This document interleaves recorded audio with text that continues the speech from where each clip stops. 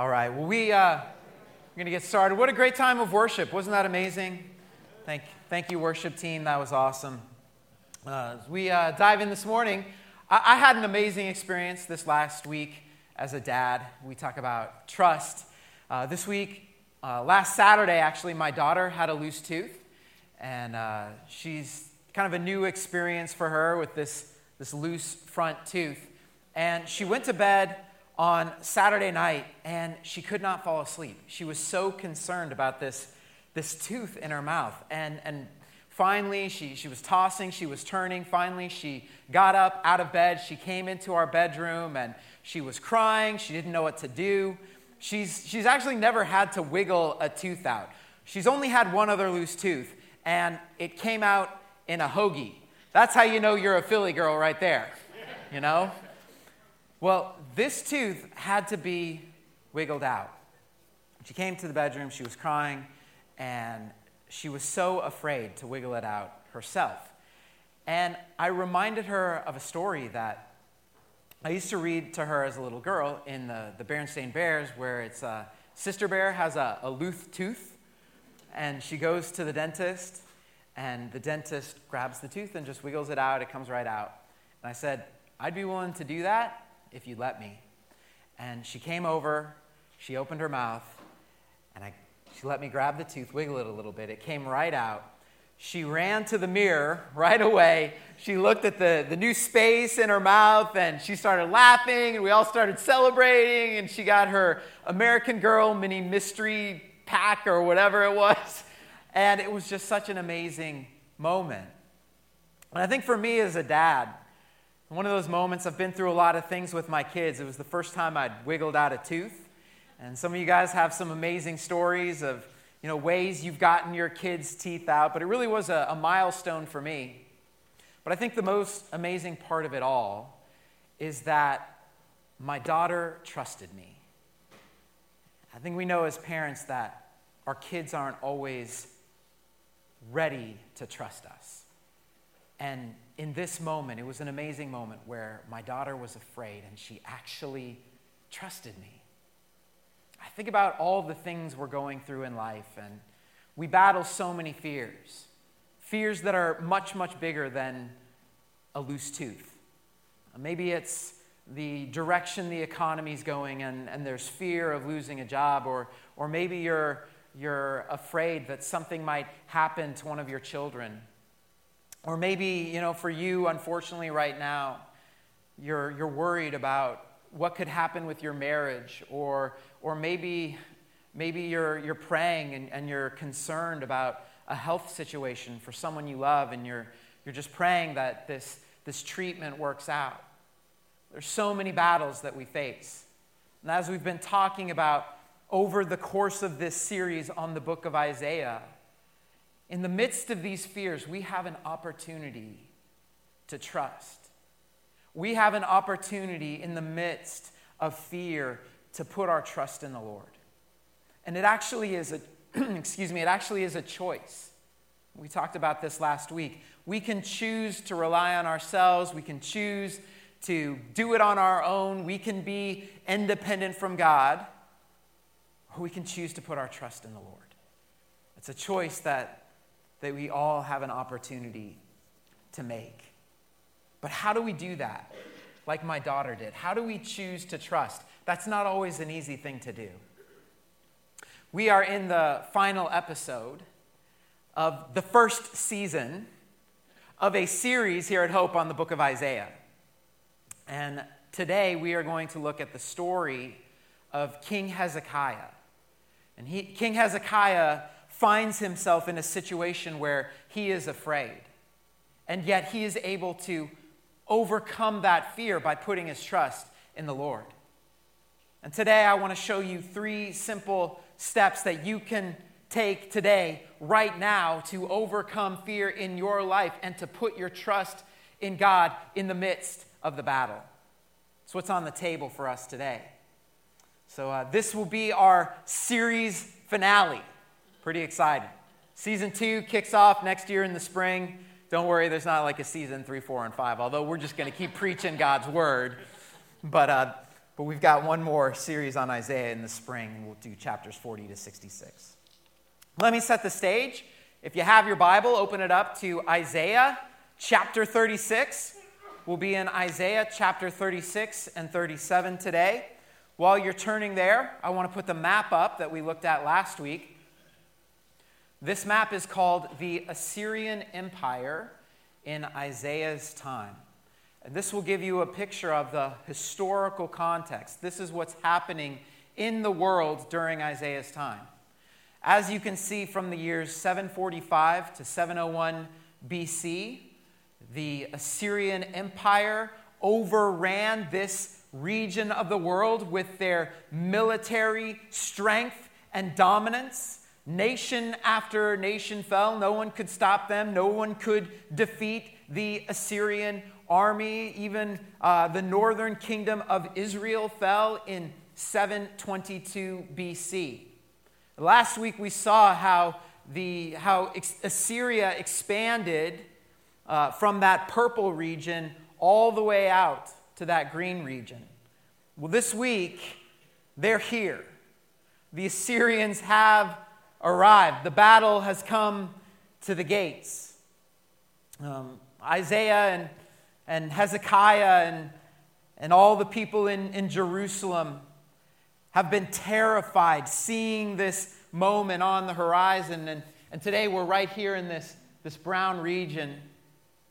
And you can see the note here has the brown region. There's Jerusalem. It says this brown area was conquered by Sennacherib. Sennacherib was the king of Assyria. And he marched through in 701 BC. And he began decimating city after city until only one city remained, and that was the city of Jerusalem. Isaiah's in there. Hezekiah is in there.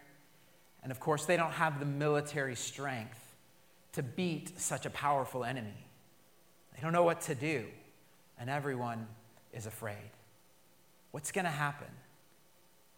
How will this story turn out? This is such an important event in biblical history, in the history of the world. It's actually recorded for us in 3 different books of the Bible. You can find it in 2 Kings, 2 Chronicles, and Isaiah. It's also recorded in ancient Assyrian history. We'll see some of those records today. And it's pretty amazing how what the Assyrians say happened in history concurs exactly with the description we find in the Bible. It is really amazing how God's book is so true to history and life. So if you're in Isaiah 36, pick it up with me in Isaiah 36, 1 through 3. This is the setup here. In the 14th year of King Hezekiah's reign, that's 701 BC, King Sennacherib, king of Assyria, attacked all the fortified cities of Judah and captured them. There were about 46 cities, all of them attacked and captured by Sennacherib, king of Assyria. Verse 2, then the king of Assyria sent his field commander with a large army from Lachish to King Hezekiah at Jerusalem. When the commander stopped at the aqueduct of the upper pool on the road to the launderer's field, now, you all know where that is, right? The launderer's field, of course. Eliakim, son of Hilkiah, the palace administrator, Shebna, the secretary, and Joah, son of Ahath, the recorder, went out to him. So underline with me the aqueduct of the upper pool. The aqueduct of the upper pool. Whenever kings in these walled cities were preparing for battle, they would go to the aqueduct. They wanted to inspect the water source. They want to make sure the city has water when the enemy comes and surrounds them. And so here's Hezekiah at the aqueduct of the upper pool. Now, you may not remember it, but we've actually been here before. Maybe right in your margin, Isaiah 7:3. This is the exact place, the aqueduct. This is the exact spot where 35 years ago Isaiah stood and he urged King Ahaz to put his trust in the Lord. And of course, King Ahaz refuses to trust God. His fear wins out over his faith. But now here we are, 35 years later, King Hezekiah, and he's going to put his faith over his fear. He's going to put his trust in the Lord. He's going to learn the lessons of trust between Isaiah 7 and Isaiah 39. And we can too, guys. We can trust God in the battles we face. We can overcome our fears. And I want to show you 3 simple steps that are going to help you and I do that today. So let's pray, and we'll dive in. God, you are an awesome, awesome God. We thank you. We get to be here today. Thank you for a spiritual family. Thank you for encouragement from your word and the examples of biblical characters who, though they had flaws, though they had fears, they said yes to trusting in you. And we just come here today, and we have battles, and we have struggles, and we have fears, and we need you, Lord. We need you to come and to give us the strength and the courage to face those battles as those who are trusting in you. So help us, God, to do that today. Speak to us through your word. We ask that in Jesus' name. Amen. So how do we trust God in the battle? Number 1, pretty important here, don't entertain a conversation with the enemy. Right? Whenever you find yourself in the battle, the enemy's going to be there, and we don't want to entertain those conversations with the enemy. Take a look at Isaiah 36:4. We'll just continue on. We've got Sennacherib, the great king of Assyria. He's come, he's taken down 46 cities in the nation of Judah. There's only one remains, the city of Jerusalem. But notice, rather than attacking this city, Sennacherib sends his third in command, his field commander, the Rabshakeh, to threaten Hezekiah and to scare him into a surrender. Sennacherib is going to get this city one way or another. He'd like Hezekiah just to cave out of fear so that they can come in and establish their rule over the entire region. So here comes the Rabshakeh, the number 3 guy, the field commander. Verse 4. The field commander said to him, "Tell Hezekiah, this is what the great king, the king of Assyria, says. On what are you basing this confidence of yours?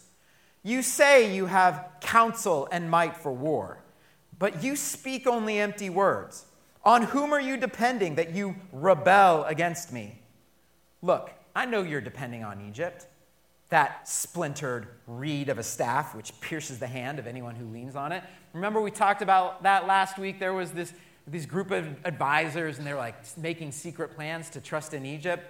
Well, this guy's done his homework, the Rabshakeh. He says, we know you're trying to depend on Egypt, but they're like a splintered reed of a staff. You'll lean on it, and the staff will break. Such is Pharaoh, king of Egypt, to all who depend on him. But if you say to me, we're depending on the Lord God, isn't he the one whose high places and altars Hezekiah removed, saying to Judah and Jerusalem, you must worship God before this altar? There's a side story here. Hezekiah, there was a great revival, and he renewed the worship back to the way it was supposed to be with one altar in the city of Jerusalem. And you can read that on your own. But he says, come now. Come and make a bargain with me. Make a bargain with my master, the king of Assyria. I'll give you 2,000 horses if you can put riders on them. How then can you repulse one officer of the least of my master's officials, even though you're depending on Egypt for chariots and horsemen? Further, I've come to attack and destroy this land without the Lord. The Lord himself told me to march against this country and destroy it. So what's he saying? Like, do you think Egypt can help you? Egypt can't help you. You think the Lord's going to help you? The Lord's not going to help you. Not against us. Oh, you need some horses? How about this? We'll give you 2,000 horses. You still won't stop us. This is what you call biblical trash talk. Right here. It's happening. A lot of trash talk. Right? Isn't that how the enemy wants us? The enemy wants us afraid. The enemy wants us to feel inadequate. The enemy wants us defeated. So he's spreading fear and lies. Verse 11. Then Eliakim, Shebna, and Joah said to the field commander, please speak to your servants in Aramaic. Aramaic's the language of Assyria. Why would they ask that? We understand that. Don't speak to us in Hebrew in the hearing of the people on the wall. They don't want the people to hear these threats because it's going to create fear in the city. The commander replied, was it only your master and you that my master sent me to say these things? And not to the people sitting on the wall, who like you will have to eat their own excrement and drink their own urine. That's pretty gross. But when you have a city under siege, and there's no food. I don't even think I would go to that level, but this is some real trash talk right here. So then the commander stands up and he calls out in Hebrew. He wants everybody to be afraid. Hear the words of the great king, the king of Assyria. This is what the king says. Do not let Hezekiah deceive you. He can't deliver you. Don't let Hezekiah persuade you to trust the Lord when he says, the Lord will deliver us. The city will not be given into the hand of the king of Assyria. That's Hezekiah's trust. Don't listen to Hezekiah. This is what the king of Assyria says. Make peace with me and come out to me. Each of you will eat fruit from your own vine and fig tree and drink water from your own cistern until I come and take you to a land like your own, a land of grain and new wine, a land of bread and vineyards. He's saying, make peace with me, but also I'm taking you out. I'm deporting you all over the world. And they would do that. Don't let Hezekiah mislead you when he says, the Lord will deliver us. Have the gods of any nations ever delivered their lands from the hand of the king of Assyria? Where are the gods of Hamath and Arpad? Where are the gods of that's a tough one. Sepharvaim. Have they rescued Samaria from my hand? Who of all the gods of these countries have been able to save their lands from me? How then can the Lord deliver Jerusalem from my hand? That's tough. You're going to trust God, are you? You think God can help you? Where were the gods of all these other nations? Your God's not going to help you. Do you think God will actually make any difference in this situation? That's what he's saying. It's a bit of psychological warfare, isn't it? But I love the response of verse 21. And this is for us. The people remained silent and said nothing in reply, because the king had commanded, do not answer him. A lot of wisdom from King Hezekiah there. The enemy is going to come. The enemy is going to speak lies and all kinds of fear. But whatever you do, don't engage in a conversation with the enemy. Be quiet. Don't say a word. Don't reply all. Don't have a conversation with the enemy. Isn't it amazing whenever we get into a battle, the enemy's right there? And what does the devil try to do? He tries to defeat us in our mind. He wants to influence our thinking with fear and with lies. Never fails, does it? Oh, you'll never get through this. God's not going to help you. Your marriage will never get better. You'll never be able to pay those bills. Your kids will never get over this issue. Oh, you think God's going to help you? He doesn't care about you. He's not going to answer your prayers. Don't trust in the Lord. It's one lie after another, psychological warfare. Guys, it's a battle for our mind. Every battle comes with a battle for our mind. I love the story of Walt Disney. Walt Disney got one of his first jobs as an animator at the Kansas City Star. And then in 1919, he was fired as an animator. Walt Disney. Why? Because the editor said that Walt Disney lacked imagination. He had no good ideas. But Walt Disney didn't let those negative thoughts enter into the conversation. He kept the faith alive. Same thing happened to the Beatles.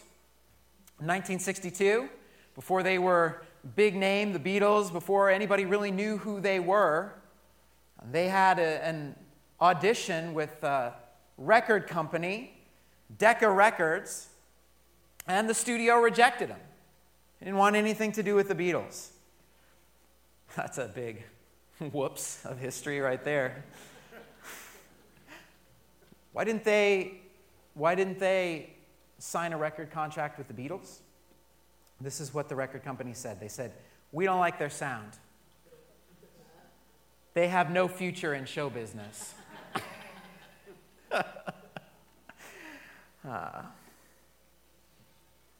Rather than listening to those negative voices, the Beatles kept on believing.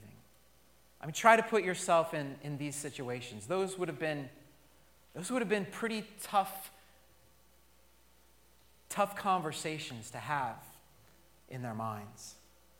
And I just think whenever we find ourselves in the battle, the enemy is always speaking. Because the enemy wants us discouraged. The enemy wants us defeated. The enemy wants us doubting the Lord.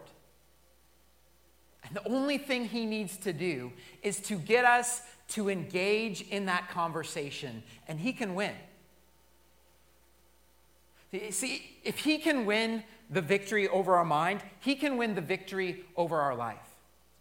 But if we want to walk in faith, if we want to walk in strength, if we want to press towards those victories and put our faith over our fear, it's going to start right here with obeying the command of King Hezekiah. Do not enter into a conversation with the enemy.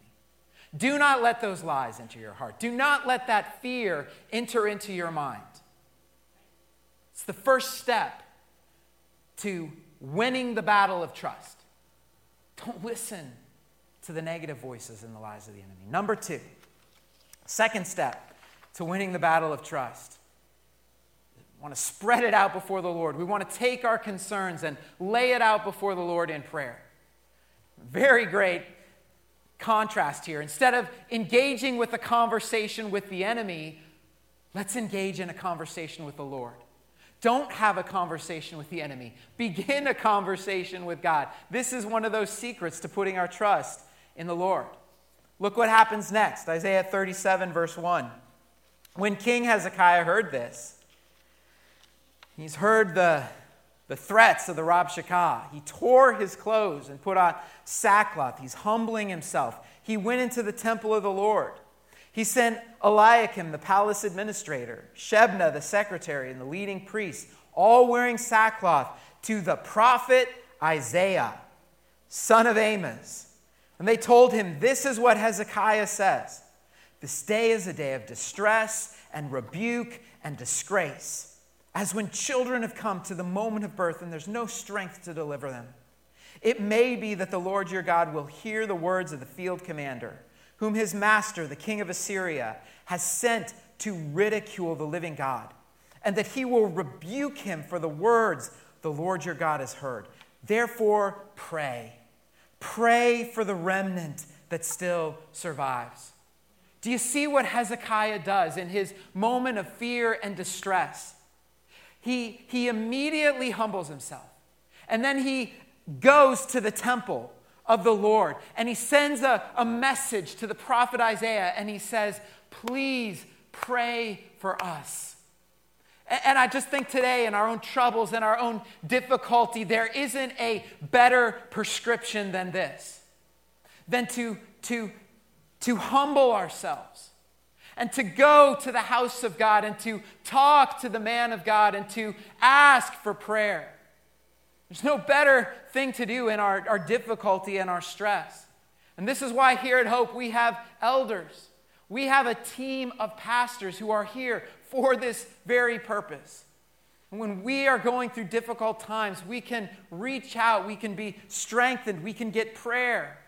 It only takes a little effort on our part to humble ourselves, to reach out and say, "This is what I'm going through. Will you pray for me?" You have people here who care for you. You have people here who love you and want to pray for you. So if you're going through something today, don't hesitate to reach out and to ask for prayer. That's what Hezekiah did. Well, if it wasn't enough for the Rabshakeh to come and to give these terrifying threats, now we have the great Sennacherib, the king of Assyria himself, who's sending a threatening letter to Hezekiah. And you can read it for yourself in 37. It basically says Hezekiah shouldn't trust the Lord because if he doesn't surrender, I'm going to conquer this city. This city is going down. So surrender or else. And we all know what it's like to get a bad report. It can shake us to the core. But I love the faith of Hezekiah here. Isaiah 37, 14 to 15. Hezekiah received the letter from the messengers, and he read it, and went up to the temple of the Lord. And here it is. He spread it out before the Lord, and Hezekiah prayed to the Lord. What a powerful moment, isn't it? It's a great lesson for all of us. Hezekiah takes his fear. He immediately goes to the presence of God. He doesn't go to his advisors. He doesn't go check out the numbers. Okay, how many chariots do we have? No. He gets this report, and he immediately goes to the presence of God, and he lays it out before the Lord in prayer. God, I don't know what to do with this, but I'm giving it to you. He spread it out before the Lord. And I don't know what situation you're walking through today. And maybe you're saying, I don't know what to do. You can do exactly what King Hezekiah did. You can go right into the presence of God, and you can spread it out before the Lord. And maybe for you that looks like literally getting the medical report and taking it into your prayer time and laying it out before God. Maybe it's literally getting a hold of your credit card bill and saying, I don't know how I'm going to pay for this bill, God, but I am laying it out before you. Maybe it's your child's report card. What are we going to do with this? Here's what we're going to do with this. We're actually going to bring it into our prayer time. We're going to spread it out before the Lord. That's what Hezekiah does. God, I don't know what to do, but I'm going to put my trust in you. I'm giving this fully to God. I'm fully trusting in him. When your heart's troubled, what's the very first thing you do? Who's the first person you talk to? Hezekiah says, I'm going right to the Lord, and I'm going to spread it out before the Lord. Notice the humble and powerful prayer of faith that Hezekiah prays. Isaiah 37, 16. The Lord Almighty, the God of Israel, enthroned between the cherubim. You alone are God over all the kingdoms of the earth. What about Assyria? Yeah, he's king over that too. You've made the heaven and earth. Nothing's too hard for you. Give ear, Lord, and hear. Open your eyes, Lord, and see. Listen to all the words Sennacherib has sent to ridicule the living God.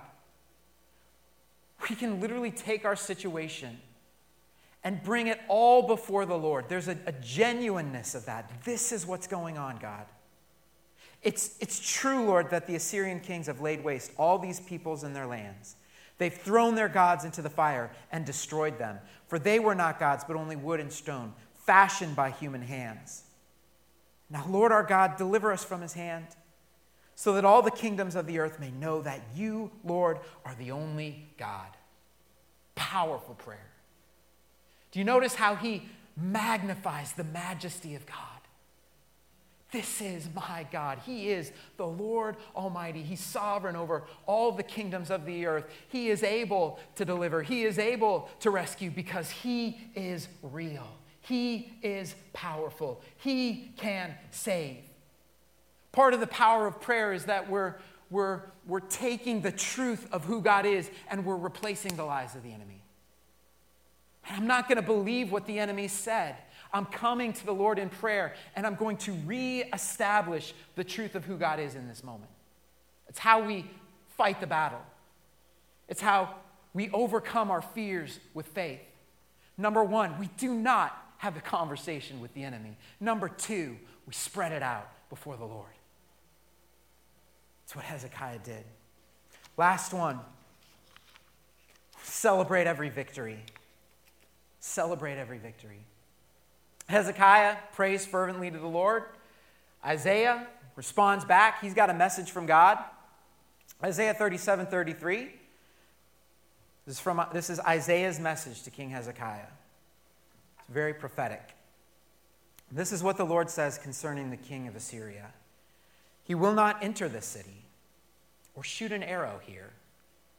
He will not come before it with shield or build a siege ramp against it. By the way that he came, he will return. He will not enter this city, declares the Lord.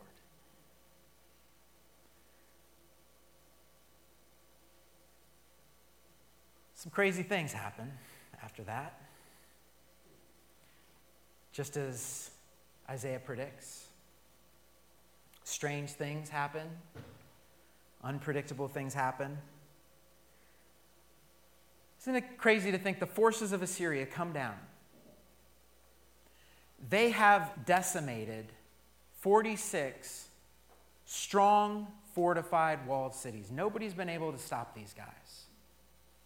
Hezekiah does not have an army strong enough to stand against these Assyrian forces. And yet, as soon as that Assyrian army gets to Jerusalem, it just seems to melt. It kind of just withers away. Isn't that kind of crazy? How does that happen? What's the explanation for that? Why isn't Jerusalem taken? Haven't had a problem taking all the strong cities, and yet, how come when they get to Jerusalem, not even an arrow shot, not even a wall is knocked down? There's not even a battle. Isn't that kind of crazy? So how do we explain that? First explanation comes from King Sennacherib. Would you like to see his explanation? This comes right from the politician's mouth. So just know that. This comes from Sennacherib's prism. It's a 15-inch tall, 6-sided baked clay prism, now on display at the British Museum. It was found in the ruins of Nineveh. This is where Sennacherib recorded all of his campaigns, including this one. So would you like to know how Sennacherib explains the situation? I would. Here's how he describes it. This is not a biblical source, by the way. As to Hezekiah the Jew, let's just start there. Is there historical record that there was a king named Hezekiah? Yeah, it's right here. The Bible's not making this stuff up. As to Hezekiah the Jew, he didn't submit to my yoke. I laid siege to 46 of his strong cities, walled forts, and to countless small villages in their vicinity, and conquered them. I drove out of them 200,150 people. Himself I made a prisoner in Jerusalem, his royal residence, like a bird in a cage. Then I constructed a series of fortresses around him, and I didn't allow anyone to come out of the city gates. Thus I reduced his country, but I still increased the tribute. So all this lines up with the Bible's account in 2 Kings, 2 Chronicles, Isaiah. All the cities that were defeated, it's all lines up. But help me out with this. He's decimated 46 of the strongest cities around. He's ramping up the battle for Jerusalem. Nobody can come in or leave. He's got Hezekiah like a bird in a cage. And he just leaves it for a little bit of tribute and goes home? I don't think so. Taking the great city of Jerusalem would have been the crowning achievement of this campaign. This was the city to take, the capital city, and he mysteriously, even in this record, drops off the battle and goes home. It doesn't make any sense. Why, if he was that strong and that mighty, why doesn't he take Jerusalem? Why isn't there an arrow shot? Doesn't make any sense. Well, the Bible explains, verse 36. The angel of the Lord went out and put to death 185,000 in the Assyrian camp. And when the people got up the next morning, there were all the dead bodies. So Sennacherib, king of Assyria, broke camp and withdrew. he returned to Nineveh and stayed there. Hezekiah never surrendered. The Assyrians never shot an arrow into Jerusalem. Not a wall was knocked down. There were no siege ramps. What happened that day? Could it be that God delivered this city? Could something miraculous have happened? Like 185,000 troops dying in the field and Sennacherib just going, I got to go home because I'm fighting against the Lord. It's a victory worth celebrating. Try to explain this. Take a look at this map. I can't explain this for the life of me. Here is the Assyrian Empire at its height. They go on to conquer many lands. They become the largest empire the world has ever seen.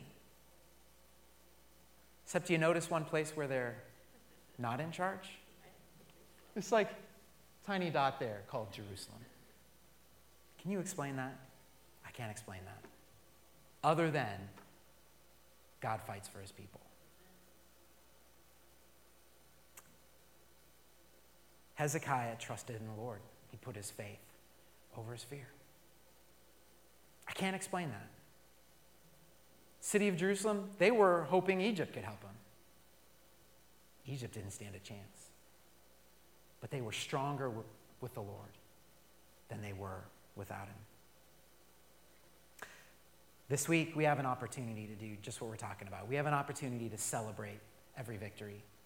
It's Thursday's Thanksgiving. I love Thanksgiving. It's a day to pause, to remember all that we're thankful for. And I want to encourage you this week, celebrate those victories. Even the little victories. Even the tiniest little victories along the way, those are worth celebrating. We remember God has done great things for us. He really has. What are you thanking God for this year? What are you celebrating? What are you praising God for? I mean, we can start with the fact that Jesus has won the victory. He saved us by dying on the cross for our sins and rising from the dead.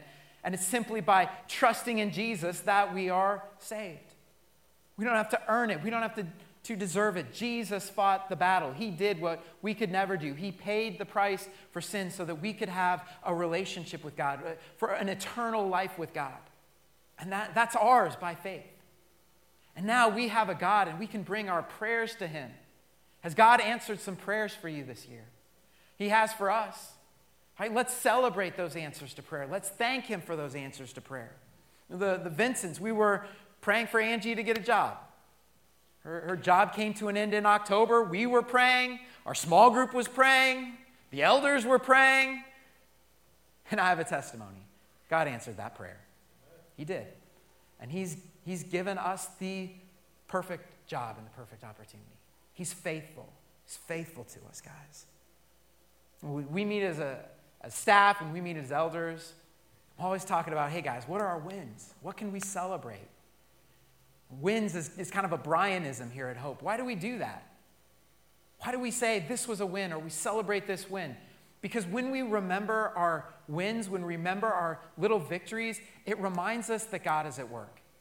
It encourages us that this is the God we can trust. Surely God is my salvation. I will trust and not be afraid. So let's celebrate those victories this week, even the little ones. How do we win the battle of trust? Number one, don't entertain a conversation with the enemy. Number two, spread it out before the Lord. Number three, celebrate every victory. This is how you can trust God in your battle today. Let me pray for you. God, thanks for who you are. And you are the Lord of hosts. It just means you're the Lord of heaven's armies. You are a strong and mighty God. You are able because you are real and you are strong and you are powerful. And you will do things in our life that we never even could think or imagine. And so we come today, we come with our fears. We come with our battles and all the the conversations of the enemy that swim around in our mind. And I just pray today that you would give us the strength to say no to the enemy's lies and to say yes to the truth of who you are. Show us your majesty. Show us your victory. Show us your strength in ways that we can't even comprehend this week. Help us to understand that we don't have to be afraid because you are with us and you are strong and you will fight for us. As we celebrated Thanksgiving this week, encourage us in our faith. Help us as we gather with family and friends to lift up the name of Jesus and to say, look what Jesus has done for me. He is real. He is awesome. Lord, we love you. And maybe we say the hardest words of all today. We put our trust in you. We don't know what to do, but we put our trust in you. Thank you that you are faithful. Thank you that you love us. And thank you that you are the God we can trust. In Jesus' name we pray. Amen.